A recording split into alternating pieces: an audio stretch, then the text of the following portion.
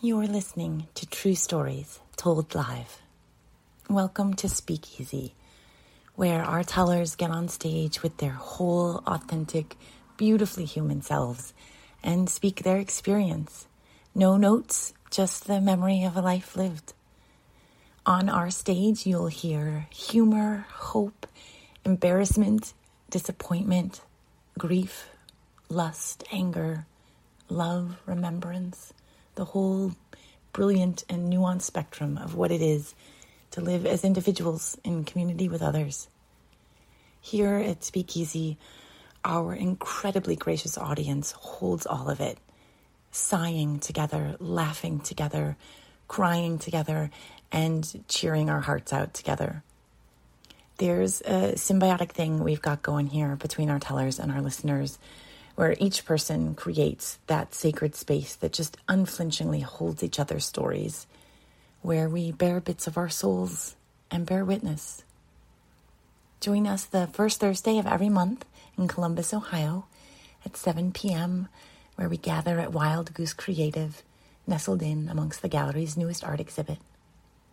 With a simple theme as inspiration, 10 tellers, sign up, brave up, step up in front of a microphone, and get honest. What you're about to hear is one of those stories. Hello, you're right. I am a first-time teller, so hopefully I don't mess it up too bad, but thanks for listening.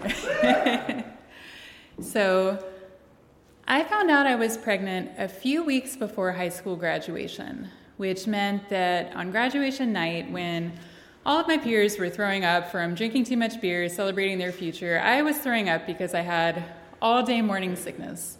It was kind of crazy. I'd taken the pregnancy test a few weeks before in the comic book store where my 20-year-old boyfriend worked, and I've been pro-choice ever since I was really old enough to understand what that meant, so maybe like 11 years old. But for some reason, the more we were talking, the strength of our 5-month relationship,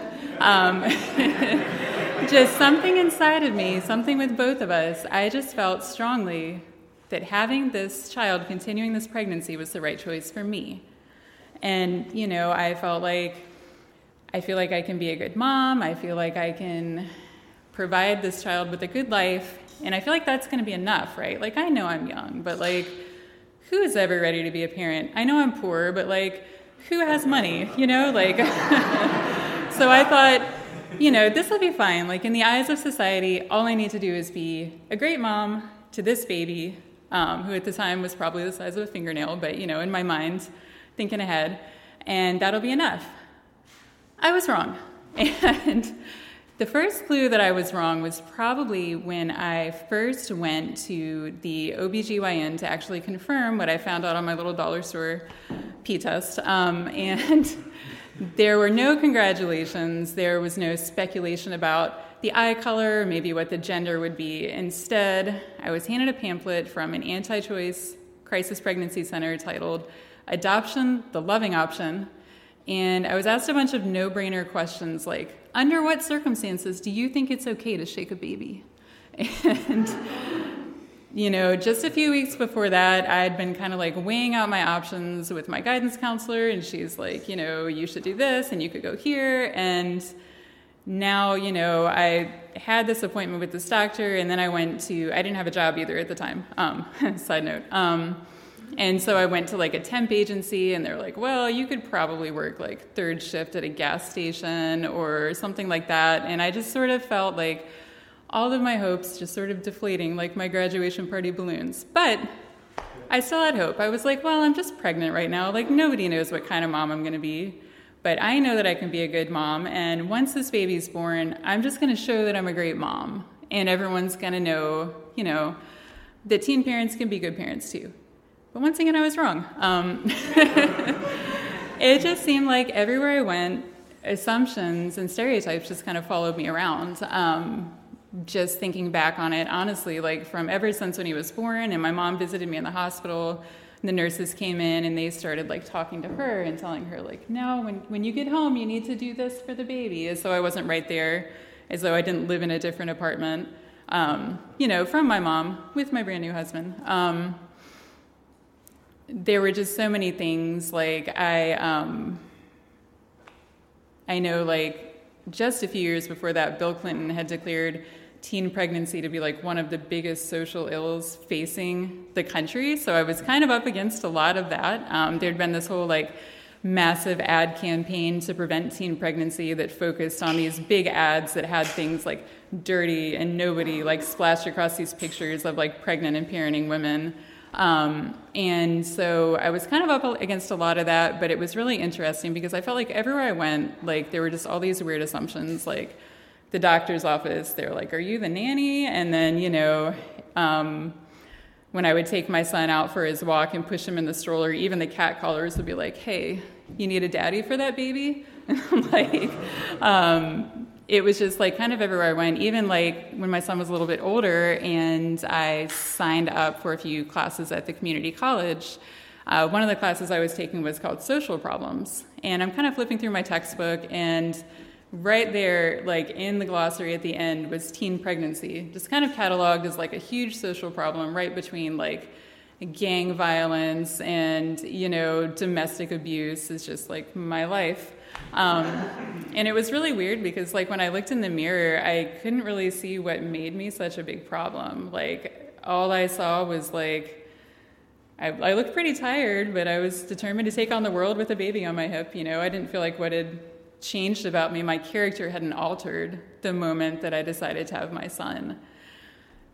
And I thought, you know, when I was younger, I kind of thought that like, maybe as I got older, you know, first I thought when I was pregnant, well, maybe when I get married, but still not enough. So I thought maybe when my son is born and I show that I can be a good parent, but it still wasn't enough. And then I thought, well, maybe I just need to get older. Like, maybe when I'm 21 and after 3 years of being a parent, I can legally buy a beer. Maybe then people will take me seriously.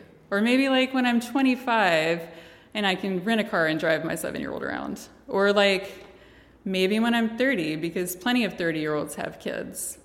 But all those ages came and went, and eventually I realized that even though I have passed that arbitrary line in the sand that says that I am now old enough to be a mom, I'll never be old enough to be my kid's mom. The only thing that's really changed for us is that, like, now instead of thinking I'm the nanny or the babysitter, once he reached 6 feet tall in, like, 10th grade, people started thinking I was his date, which was, like, really awkward, not super fun for him either.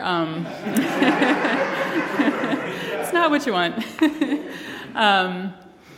But the more I thought about it, I thought about all the times when I was younger that I let myself be shamed by what other people thought of me and by this narrative that I was handed about people's perceptions about what my life was. It had nothing to do with it, what it actually was, and how really it wasn't until I grew as a person and just learned to say fuck all of that. I basically had to reject that narrative in order to write my own. And I started thinking about when I was a teenager and pregnant, and the internet was kind of a baby. I'm dating myself here. You know, I would look up different things. Like, I was so hungry for stories from girls like me. You know, I wanted to hear about, like, trying to eat for two in the shitty high school cafeteria and, like, what it felt like to juggle, like, college and a toddler, what it feels like to have an empty nest when you're 36. But all the stories I could find out there seemed like they were written about me. They were cautionary tales, but it didn't feel like there were that many places where there were people telling their own stories. And so I reached out to the editor of one of my favorite lit mags that's geared towards parents, and I pitched the idea of a teen mom and like teen non-binary parent column that could just occur where we could actually share our own stories. Because the whole thing is, I feel like shame can't survive in the face of honesty and compassion. And that's the whole thing with storytelling. That's the whole thing with all of this, is that once you know someone's story, you can't be afraid of them. You can't think of them as different than you because we've all been through some shit.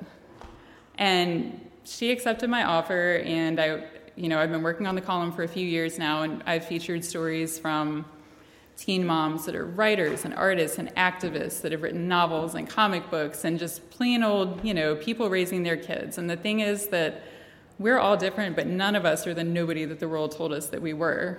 And if I could do anything differently, I was wrong about a lot of things, but I was right about the fact that there is power in sharing our stories, and I just wish that I'd learned to reject all of that sooner and just be proud of who I am. Thank you.